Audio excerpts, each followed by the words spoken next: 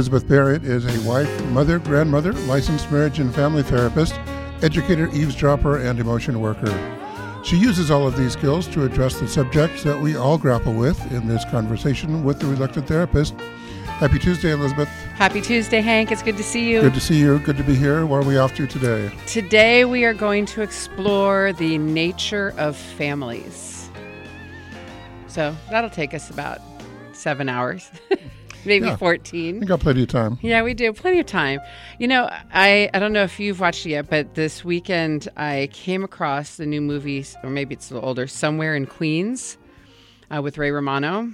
And it struck me in such a deep place because I teach family psychology, and this beginning of the quarter, we spend a lot of time talking about families and how they're formed and how they function and how family systems have changed over the last, multiple decades and also the last couple centuries. And a lot of the research around families systems currently, actually, even starting in the 1900s, there was a lot of researchers that claimed that the American family was doomed to become extinct, that there was no grounding for family systems. A nuclear family was a mistake with the age of divorces and children being born to single parents, that families are just going to go away and will just be a population of individuals kind of bouncing off of each other like not ping pong balls, but I guess little balls bouncing around with no grounding and stability. And that's counter to a whole other litany of researchers, family researchers from the American Family Studies Institute that say, the family systems, nuclear families are actually going strong, doing well in a certain segment of our population that thrives in these individual family units. And in other ways, we're creating families that are more sustainable, that aren't traditional nuclear families, but include extended blood tie family relatives and also a family that we create called forged families, people that we choose. I think what really stood out for me this weekend watching that movie, and I don't want to give it all away, which kind of is a bummer about sharing the movie, but it centers around this extended family in Queens, New York. Grandparents, brothers, sisters, and all the kids, and their interconnectedness and how they relate and kind of their families built around each other. And at the end of the movie, I was struck by the feeling and the reminder that families are messy, that in the best of circumstances, families are messy because we all have different personalities and temperaments, and our family birth order impacts how we respond to our family unit or our family system. And we all have different desires and we all have different needs, but we also share this common need to belong to something greater than ourselves, to have a community, to know that someone has your back. And when you live on top of each other, just as this kind of extended family did in the movie, it gets messier because there's very little room to have anything outside of that extended family experience. They go to, the weddings and funerals and baptisms and reunions are just like always gathering, and Sunday dinners was a tradition. And so when you live on top of each other that way, it's easy to have conflict and raw nerves and the desire to flee, which is very common. But at the end of the day, at the end of the movie, this sense that I've got your back is huge. And because I work in the helping professions, that's geared around mental health and wellness, because every week we are trying to explore, talk about, discover new ways to maintain and balance our mental health and wellness. I think that we are overlooking the importance of that family unit in giving us that sense of groundedness and wholeness and belonging that's so crucial. And so I wanted to open up the phone lines today and ask people about their family unit. How do you define or describe your family? Who are those people that you most count on? Are you part of, an extended family system of blood relatives that spends quite a bit of time together and that's your support system? Are you part of a nuclear family system of just your partner and children?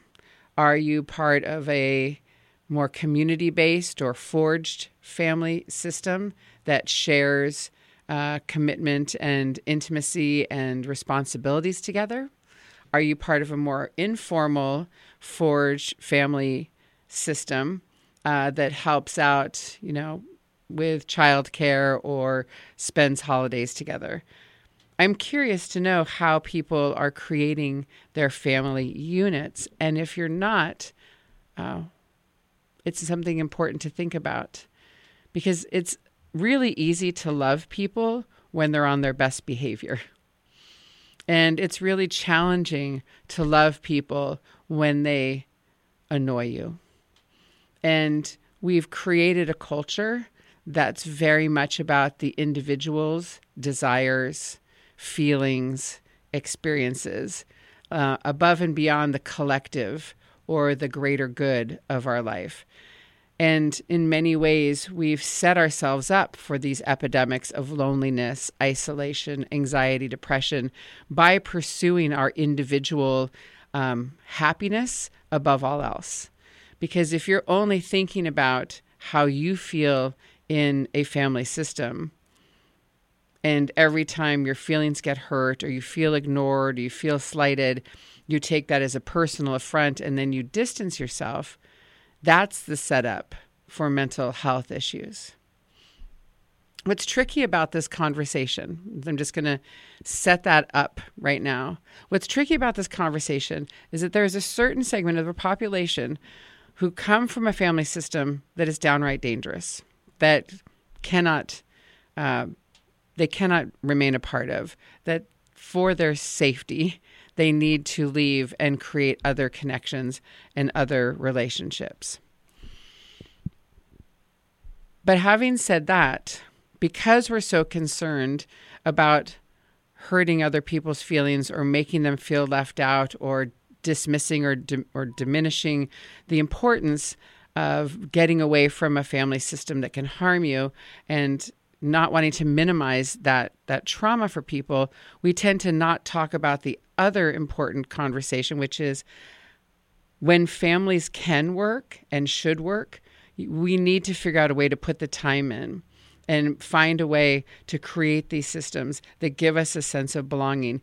Because right now we're a culture that depends on social welfare systems and public school systems and group community advocates to provide the resources that many people counted on their family for generations. And so no intention for minimizing anyone's traumatic experience growing up in a really damaged family home. But I want to talk about the ways that we need to invest in the families that we have, even when they're annoying, even when they feel like they're not supportive or don't get you, why that's important and why you've chosen to make the family that you have. So that's a little introduction to it. I'm not really sure, honestly, Hank, where we'll end up or go, but seeing that movie on Sunday, Somewhere in Queens, really triggered something in me about family and the messiness and the beauty of these people that we are related to.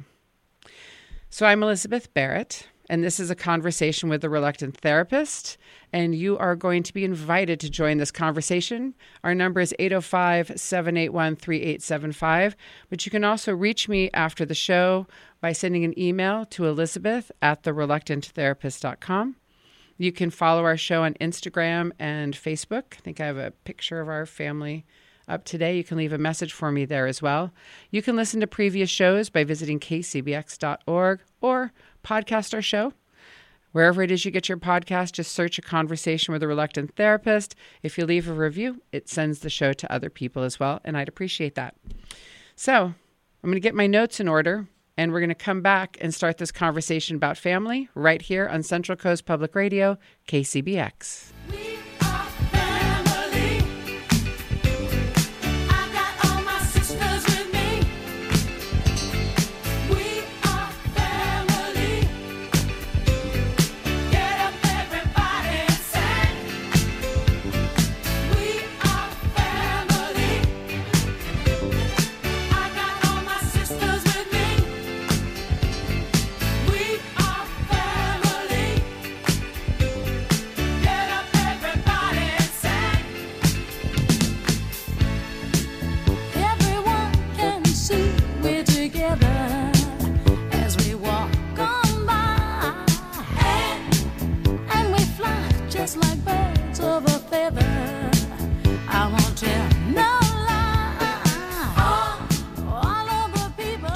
So, you know, this song, We Are Family, I can't listen to it without thinking of my sister, because that's one of our favorite songs to dance around and sing. I think for a lot of families, that's probably a signature song when there are gatherings, in good times and in bad times.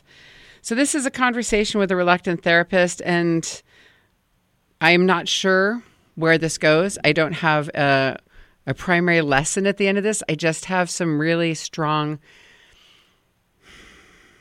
thoughts, feelings about our current state of family and how we've come to a point where we so quickly break up that family unit in search of some other shiny object, some other found family, some other found group that really gets us. I hear that so often from people. My family just never got me. I always felt like I was the adopted one or the one that shouldn't have been there.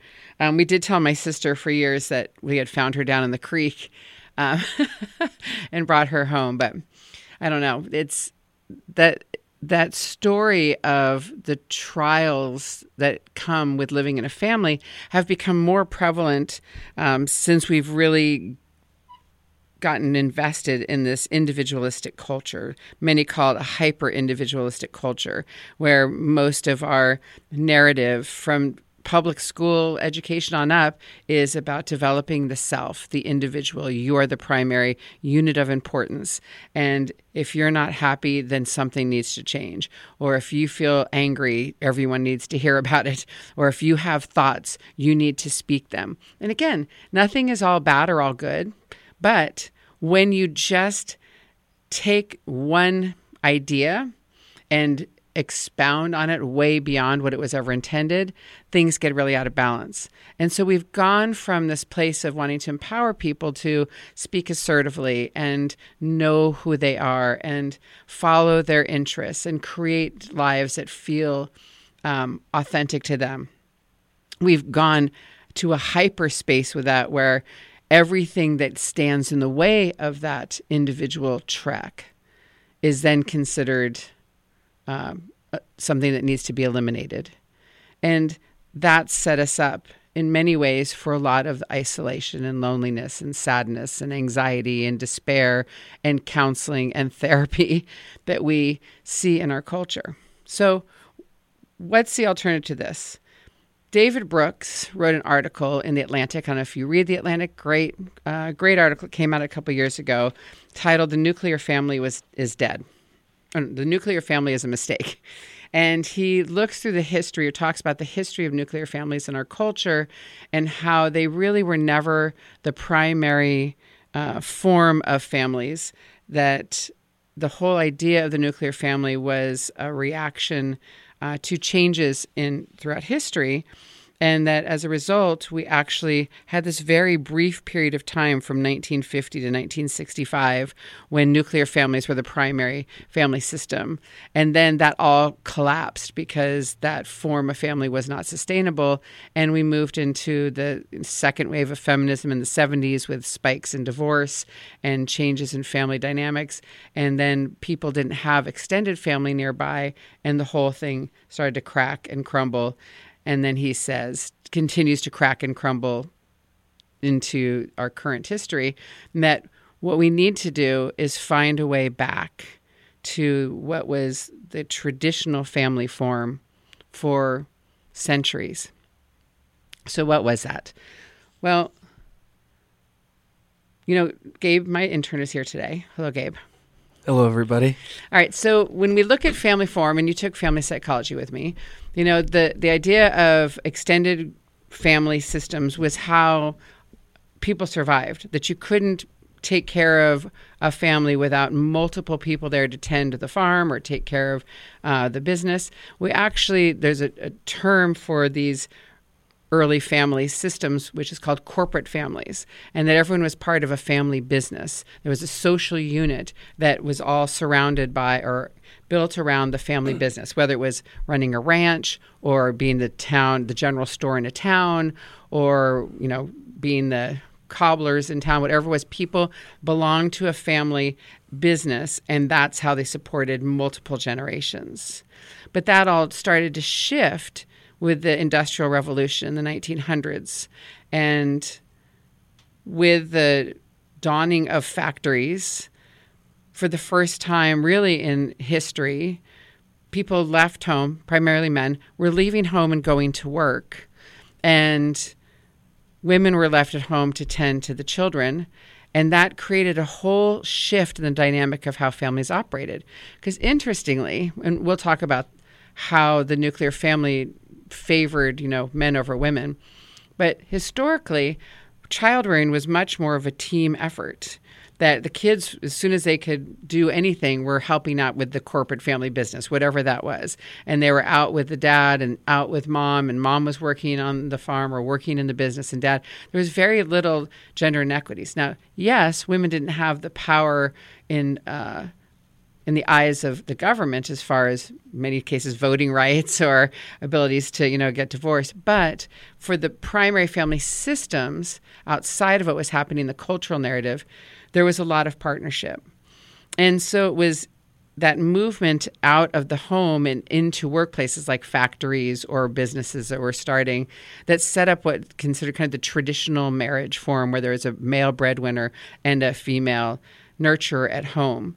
And because a lot of these corporations and factories were away from where the extended family lived, then it forced families to kind of move away from their natural support systems and have to create their own, what we call the nuclear family, just the mother, father, and the kids.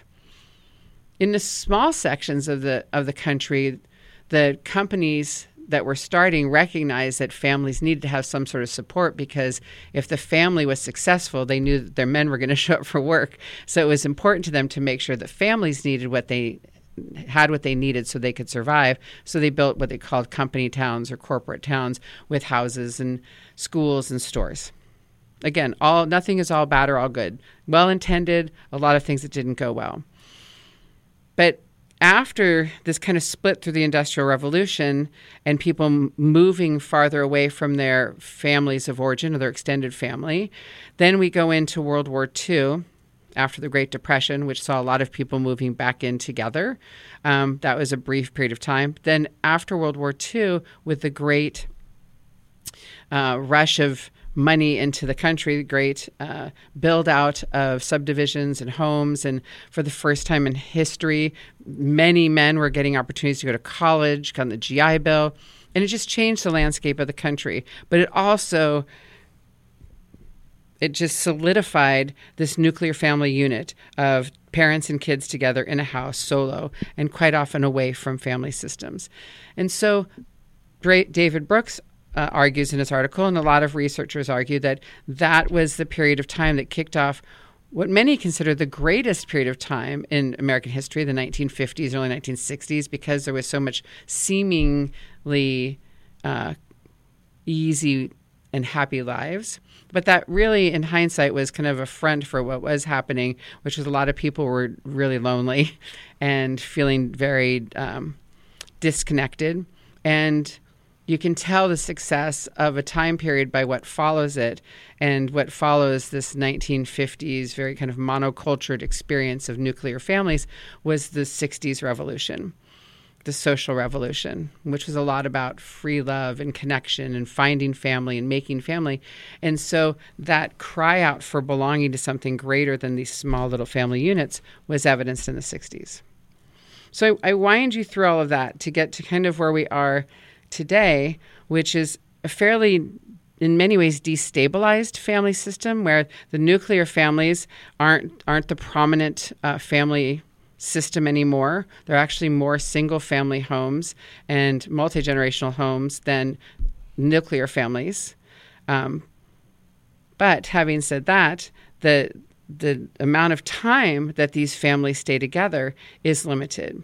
So unlike these extended family systems that we talk about maybe in that movie Somewhere in Queens, families that have lived in the same neighborhood on the same block for 5 generations.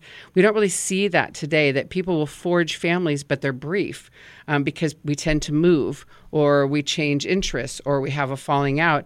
And so there hasn't really been any stable unit that supports families since really the Industrial Revolution, which is a really long time, right? Mm-hmm.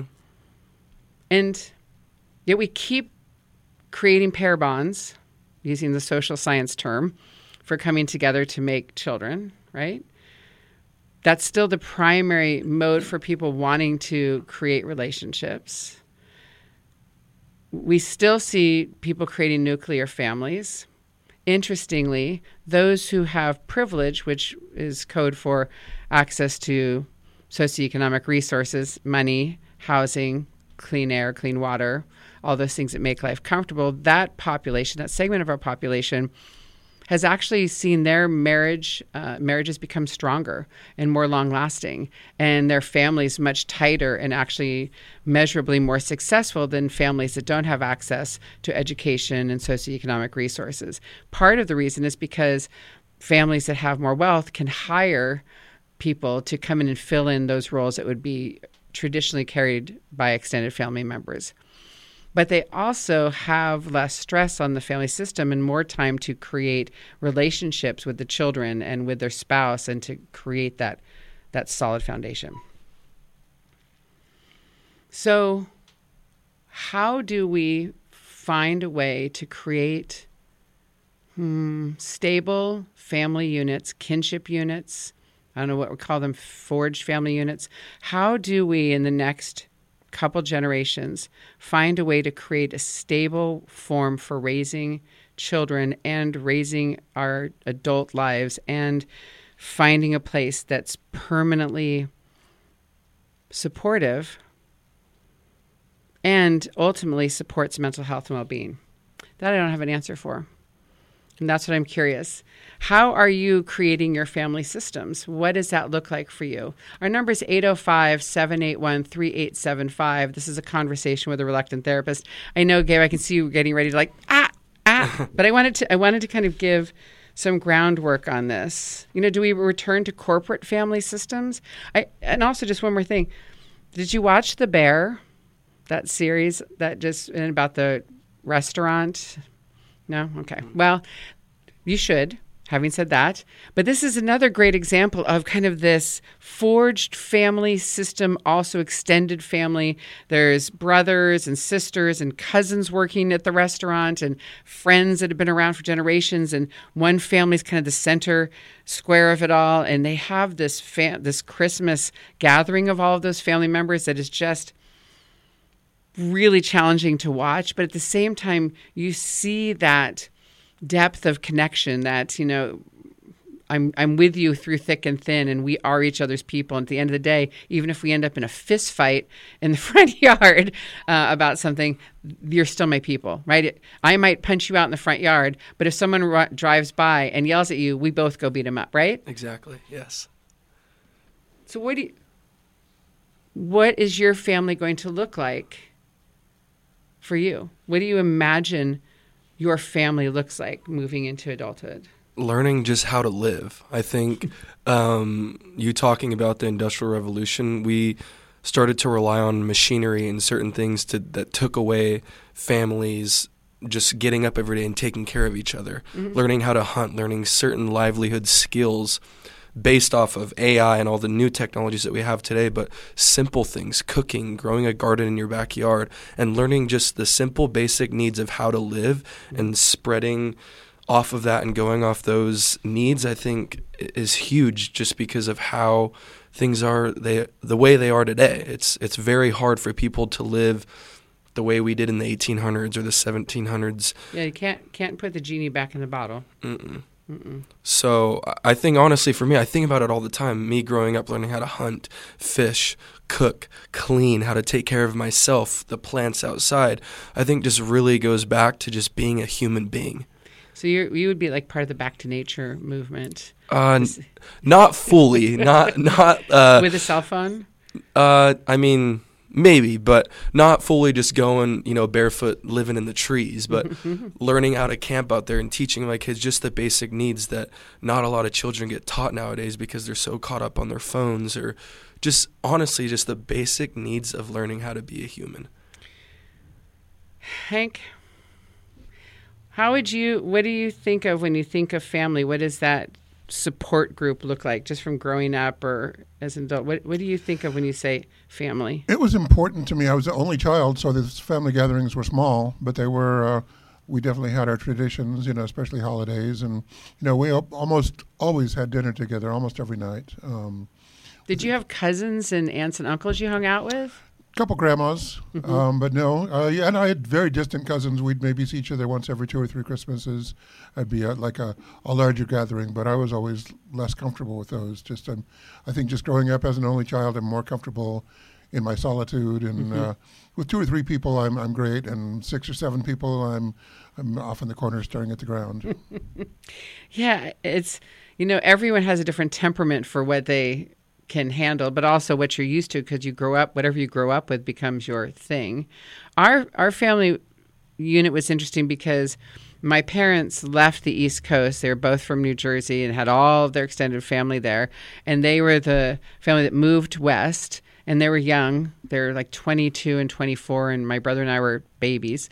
And so we had this California experience where our neighborhood was kind of our extended family. We had Thanksgiving with them and quite often Christmas with them, that neighborhood. And according to David Brooks's research, that's called the modified extended family system, which was very popular in the 60s and 70s when a lot of families were starting to move for work or, get transferred by corporations, and a lot of splitting and moving across the country. So those modified extended families were, a group of intentional support systems that shared in childcare or spent holidays together and made they became each other's backup. But then we would go back east in the summers, and then all my cousins were there, and my grandparents and my aunts and uncles, and I always wished that we could be part of that gathering, the big Christmas. They had stories, and I'd see pictures of everyone dressed up and, singing Christmas carols or doing whatever their rituals were at the holidays, because we didn't do them. But my parents' response would be, and my mom's welcome to call and negate this, but my parents' response would always be, that's what we wanted to get away from. We came to California specifically to get away from all of those aunts and uncles and cousins and weird relationships and inappropriate behaviors. And so that was the lens I grew up with, having, we needed to get away from this family system. But the older I get, the more I understand about mental health and people and community and building relationships, the more I've come to really value the importance of making it work with the people you have and understanding what the purpose of that group is in your life, and being able to find ways to support each other even when they drive you nuts, even if you disagree wholeheartedly. And, in the last 8 years, the whole political divide has made it even more challenging for families. So that feels really important to me, that to move forward in the future, we need to find a way to make family systems more resilient and more long-term, because this bouncing from one family group to another is harming our mental health and causing people to feel adrift. And, as you mentioned briefly, Gabe, was this idea, that our phones and AI and all the ways that people are just technologically tuned in. And even the show before us today was talking about AI and how it's changed our brain and how we interact.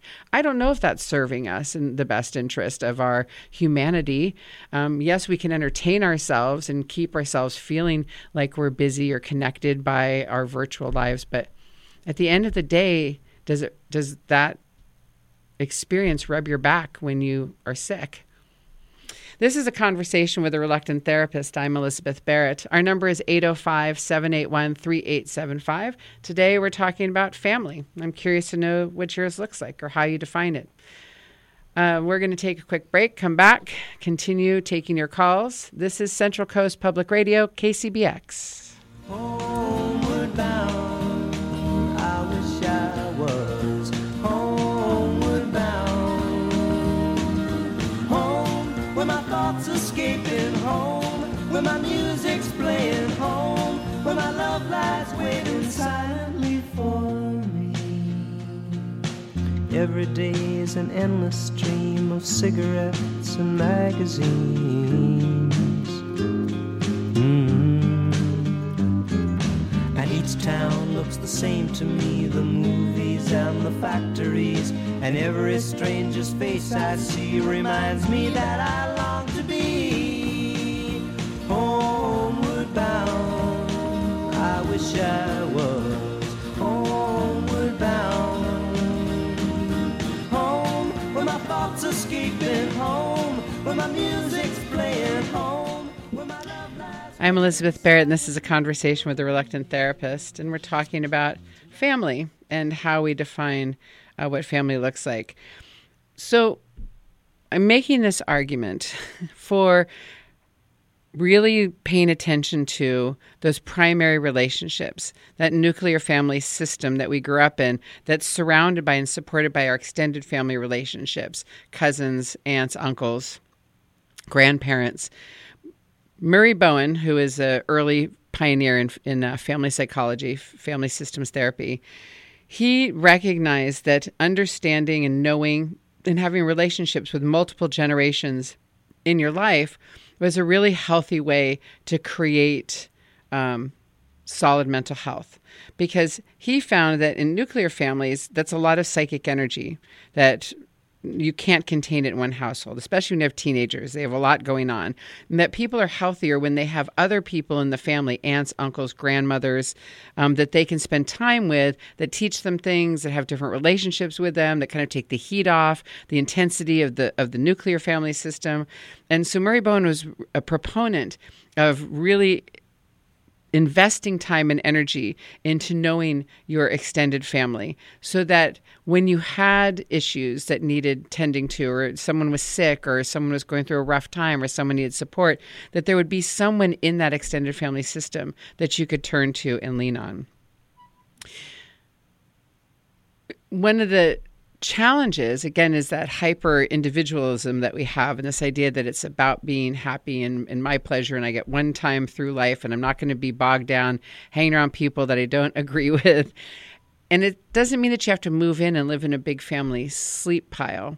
But one of the quotes from the article that really has informed what I'm feeling today or thinking about today is the idea that our culture is oddly stuck. We want stability and rootedness, but also we want mobility, dynamic capitalism, and the liberty to adopt the lifestyle that we choose. We want close families, but not the legal, cultural, and sociological constraints that made them possible. We've seen the wreckage left behind by the collapse of the detached family. We've seen the rise of addictions, suicide, depression, inequality, all products of not being a part of any family system. So I think that's why I've gotten so reinvigorated by this idea that we need to pay more attention to the family system. Our number is 805-781-3875. This is a conversation with a reluctant therapist. And I'm curious to know what that family system looks like for you, and how do you get there? The other thing that stuck out for me in this article and thinking about families and relationships is the idea that although we think that family systems are going to be extinct, or the two-parent homes are not going to be sustainable, or the whole idea of family is unrealistic, a lot of that has to do with that cultural narrative that Gabe was talking about earlier, about getting all wrapped into technology, and that we are following a story that actually separates us from family. That a lot of the story that we're being told right now is that we need to be productive, and we need to get jobs, and we need to be constantly connected to entertainment and the internet, and feeling good and feeling joyous and feeling happy. We have very, very little tolerance for discomfort, for things that are not serving us in the ways that we want them to immediately. We want things to be happy and perfect on demand all the time. And relationships aren't like that. You'll have moments that things go well, but a lot of times it is just darn challenging. 805-781-3875 is our number. And is it Hadassah? Yes, this is Hadassah. Hi. Hey, thanks for calling in. What's on your mind? You probably got tired of hearing me babble. Well, it's a wonderful topic that you've got going on, and I've just had some amazing experiences with families, several, as a matter of fact. And what the most interesting thing I found, and I'm reminded by you speaking about it, is I come from a violent alcoholic home and have a younger sister and an older brother and an older sister. So there were four of us. We scattered to the winds all over the place. Light contact once in a while. Our cousins we never spoke to. I didn't even know some of my cousins, things like that. But I'm almost 70. I'll be 70, in a week. Happy birthday. And thank you. But and my oldest sister is almost 10 years older than I am. And just 2 years ago, we began to get together on Zoom. So mixing technology. And the thing is, all four of us are in way different places, and we get together every single week now. And I have never felt closer to my birth family, which is interesting because I changed my name. I'm trans femme. I've spoken to you before a long time ago, but I've also made more of a family here with a poly family, a bunch of people who just really hang out, and we all love each other. So I've kind of got a family of choice. But now my birth family has just come in so close, too, and I could not be happier. Things are going very well. Well, I just wanted to share that, especially the Zoom every week is just, I feel so close to them now. I love my older sister, who was very difficult for me to get along with, and it's all changed. Just wonderful. It is fabulous, isn't it, how as we age, as we get older, we can let go of the things that in our childhood home we had to battle over. But when there's none of the competition or the family dynamic anymore, you can just appreciate each other for who you are. And that competition, that sibling rivalry goes away. And it's funny because what you're describing is really common in a lot of sibling research, that siblings who, grow up on top of each other will scatter and raise their families and do, their lives and then find their way back in later life. And I'm just curious to know how that joy in your voice, how has it changed you having the biological family connections again? Oh, I have forgiven whatever spirit of my parents are around. I really do not resent them any longer. And that helped me not to resent my ex-wife, who and a wonderful woman, and I've just let go of so much. I feel like I've got solid ground to stand on personally. I love it. And it's life is every morning I wake up and I feel really happy. I'm astonished and happy every single day. I love it. I can hear it in your voice, and I really appreciate you calling in and sharing it because I wondered if I was the only one thinking these things. So, no, it's going around. Thanks for supporting the show. Call again. All right. Bye-bye. This is A Conversation with a Reluctant Therapist. And Bruce, thanks for waiting. You're on the air. Hi. So what happened with my family was once we all kind of did our thing and went our own ways a little bit. And then once, everyone started having grandkids for my parents. Then I started kind of arranging where we would rent a beach house every year at somewhere, Laguna, up here, down in LA area, where I grew up. And we would do it every year. And then what my wife and I started noticing And it happened with her family, too, because we also arranged a week with her side of the family so the cousins would get to know each other because I didn't know my cousins. And what we noticed was that certain siblings, they kept wanting to protect their childhood place in the pecking order into adulthood, and they wanted to transfer that place in the pecking order to their children. Oh, interesting. Okay. With the help of the parents of my parents. So, you know, we would kind of voice our concern. It was like, well, just, you know, it was kind of like, well, they've always gotten their way, so just let them get their way because we all get along better when they get their way. And so then my wife and I, what we started doing was we started inviting friends. You know, we have kind of a hybrid family, I guess you could say, as far as, you know, it's the people who we share the same values with end up being our family. And we love our families. I mean, we still do it. We still fight through, you know, and it kind of comes and goes. You know, I think it's when they feel threatened in their position, then it rears its ugly head. But we got to the point where, you know, we got through it and we figured out, you know, how to deal with it. But we kind of have a hybrid where, you know, our family is people who share our values, and our blood family. Some of them do sometimes, and some of them don't at other times. And it's weird because you get your defenses up because you know if so and so is not going to get their way, and then every now and then, you know, they do the opposite, and they're gracious. Well, so you have those moments. Well, and I think you brought up a great point as well, Bruce, is the idea of bringing in outsiders to diffuse the family tension. That's what we did. So each of our kids was allowed to bring a friend to the beach house, and some of the other family members were like, "Well, they're supposed to hang out with my kids," and we're like, "Well, but your kids aren't welcome," you know. And obviously, we don't say it. My wife and I say, "You're like, well, your kids aren't welcoming to our kids, so you know, your kid wants to make sure that they get their way." And then you see your friend having a really nice conversation with your sibling. Yes. And that's really cool. And again, it leaves an opening then for you to maybe redefine the relationship with your sibling through the eyes of a friend. Because quite often the friends will come in and say, "I don't know why you have such a problem with your aunt. We just had a great conversation." Or, you know, it helps sometimes to even reframe how we see our family when someone else comes in and spends time with them and sees your family through their lens and not the one that you have that always looked through. So I think it's a benefit both ways, it seems, in some cases. And I love the idea of the family reunion because the extended family support systems really doesn't require, you know, every day being together or living in the same house, although that was a traditional form for years.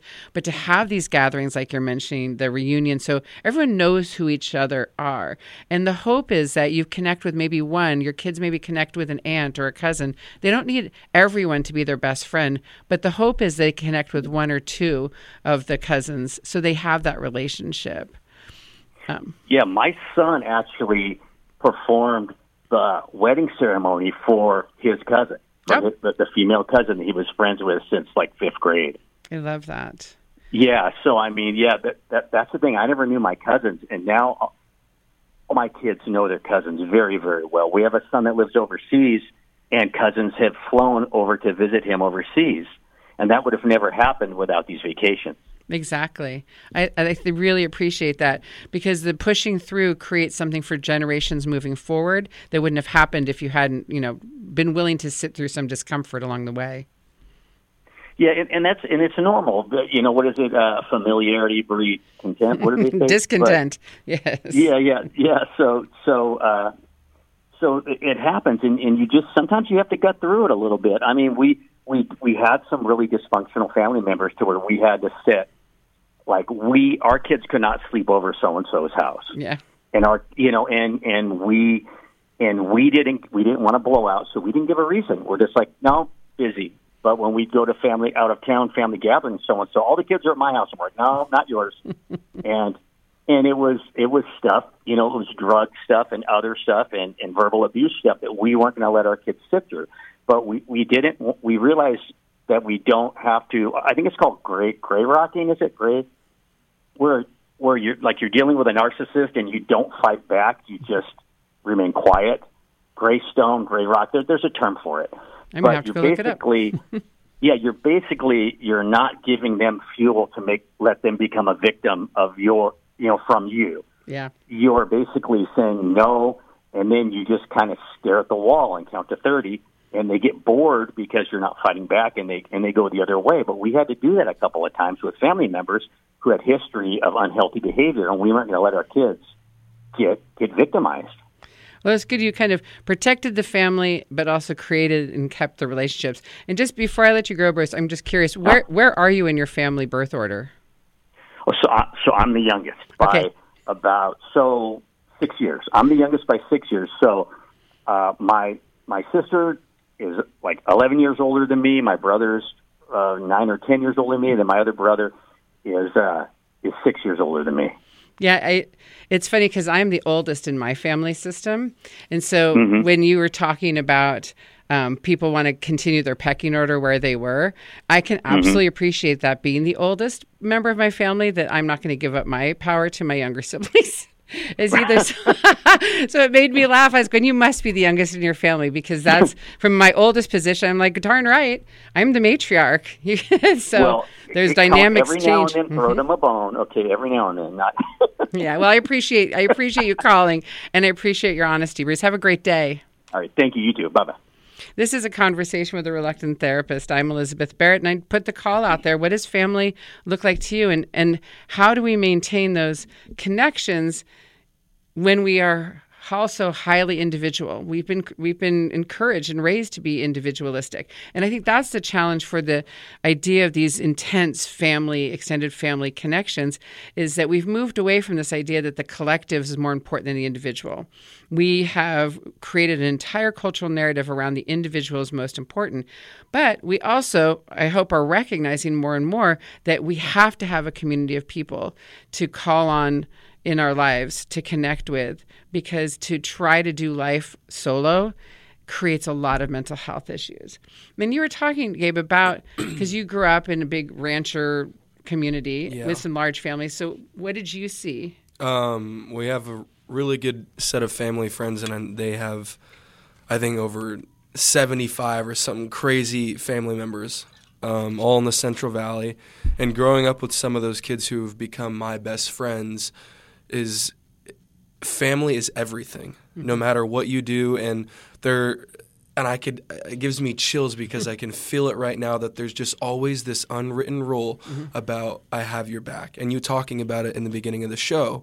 And no matter what we're going through, I mean, I've had arguments, fights like brothers, but to me, that's my family. I mean, being able to get involved in their wolf pack, or whatever you want to call it nowadays, their tribe, their big family tribe, is you learn a lot, and learn how to rely on each other, and learn from other people's different point of views, because not all of them do the same thing from day to day. They have somewhat the same values and beliefs, but they all don't follow the same 10 rules or whatever it is on a piece of paper. They all love each other, and they all lean on each other. But and they're not a corporate family either, right? They don't all work in the same family business. No, they're all work in different things, but the family gatherings, the calendars, the big group messages, I mean, it's so welcoming. And just to see that nowadays is something that is incredible. Knowing that I have them in my life is something that I value and would want to mirror going on with my family. And that makes you think of kind of the structure of our family. I mean, I called myself the matriarch. My parents are still alive, but I, as the oldest child, have kind of stepped into that space. And my parents have kind of given up some of that center of the family square. And so I organize all the family gatherings, and I love that part of it because I care a lot about everyone gathering and being together. I know there's a lot of eye rolling over the years by my siblings and maybe some of the cousins, like, oh, why do we always have to go do this? But this year on Thanksgiving, for the first time, everyone was kind of old enough where we had an adult table, and I put all the cousins together on the other end of the yard, and they had the best time just chatting and sharing stories and showing each other, what they were doing. And like, all of the time I spent the last 15 years or so trying to just hold this together and say, keep showing up. This has to be your priority. I feel like that message has kind of seeped into the next generation and matters quite a bit to them. But the other thing that my husband and I have done, because we don't live in the same town with my parents, my family lives all over California.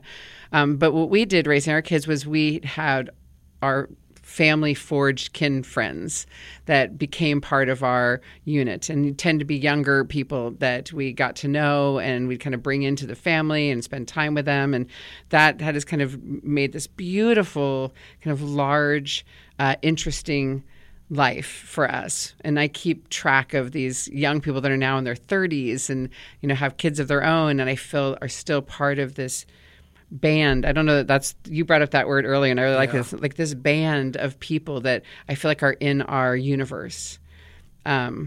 And when my family comes together, and if our extended family kin that aren't blood relative hang out, I really believe that's another important piece, is when my sister-in-law comes to the family gatherings, she sees my parents through a whole different lens than I do and has a great time with them, and they have a great conversation, and it makes me see my family with a softer eye because she doesn't have the history.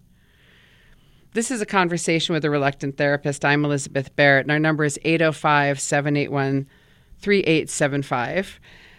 And we're talking about family and family bonds and how we saw a lot of disruption in these strong, unquestioning extended family units that as the country was founded and immigrants were coming to the United States. And, Western Europe had very individualistic family systems before that started happening in the United States. When they would come to the United States, they were meeting up with the indigenous populations, the tribes that were very much about family and working as groups and relying on each other and building these very strong systems. And it was very foreign to the families that were setting up towns in the United States to see these like collective groups working so strongly together. And so there's been this kind of conflict of what is best for raising humans. Is it this group effort, the collective, where we put our own needs second to what's in the best interest of the group? Or is it our individual lives that are most important and that we just kind of piece together those people that support us throughout our life in whatever way that we want to be supported? Because as I mentioned earlier in the show, statistically, those forged families are not generally long-term, that they cover periods of time. For like being in a fraternity, it covers that period of time during college, and you're really tight and you can't imagine ever not having that relationship. But as you grow and change, it's very rarely that group stays super tight as your main family focus. And you move into your job, your career, and you might create a neighborhood, the modified extended family as you're raising kids.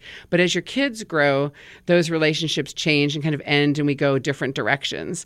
And so when you don't have that strong base of an extended family blood relationships, quite often you're going to find yourself having to reinvent your strong family systems, your forged families, every time your life circumstance changes, or there might be a falling out, or you move away. Those relationships don't tend to stay permanent as soon as you move out of that situation.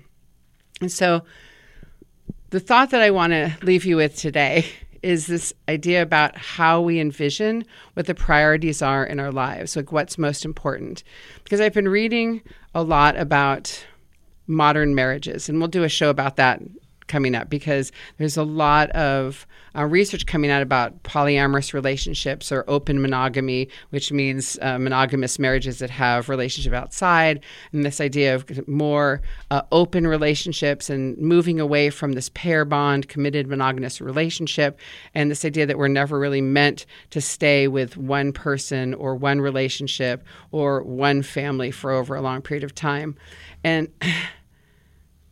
what's interesting about that research is that those relationships statistically also are not long-lasting or permanent, that they tend to be very fragile, that it doesn't take much to topple open relationships that aren't bound together by this like strong, deep commitment to each other over all else.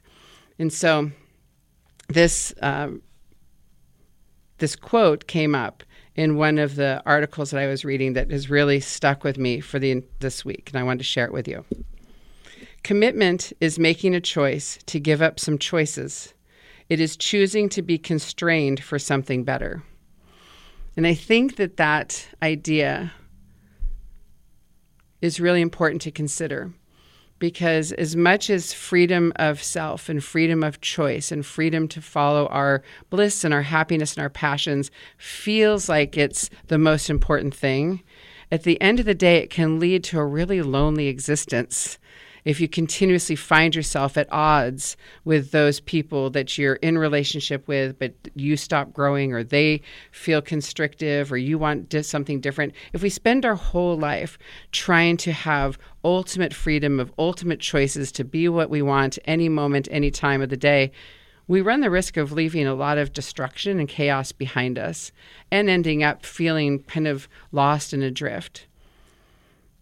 And so not to step back into a Puritan life, but to consider that sometimes a constrained life might be a better and more well-lived life. Commitment is making a choice to give up something, to give up some choices. It is choosing to be constrained for something better. This has been a conversation with the Reluctant Therapist. I'm Elizabeth Barrett, and I'd love to hear your thoughts. You can send me an email to elizabeth@thereluctanttherapist.com. Leave me a message on Facebook or Instagram. You can listen to previous shows at KCBX or podcast our show to share with others. As always, thank you for being a part of our community. Thank you for listening and supporting Central Coast Public Radio, KCBX. We at the family reunion, telling jokes and playing spades. Uncle Dave is on the barbecue grill. Grandma bragging about the blanket she made for the new baby on her way. Even though the daddy ain't really ready, this child is coming anyway. Yeah, Niecy made her famous potato salad. Somehow it turns out green. Maybe it's all the scallions, could be the celery. Oh, Uncle Jerome loves it. Hey, baby, here comes my favorite cousin. He says he's doing fine, taking it one step a day. But in my heart, I know it ain't that way.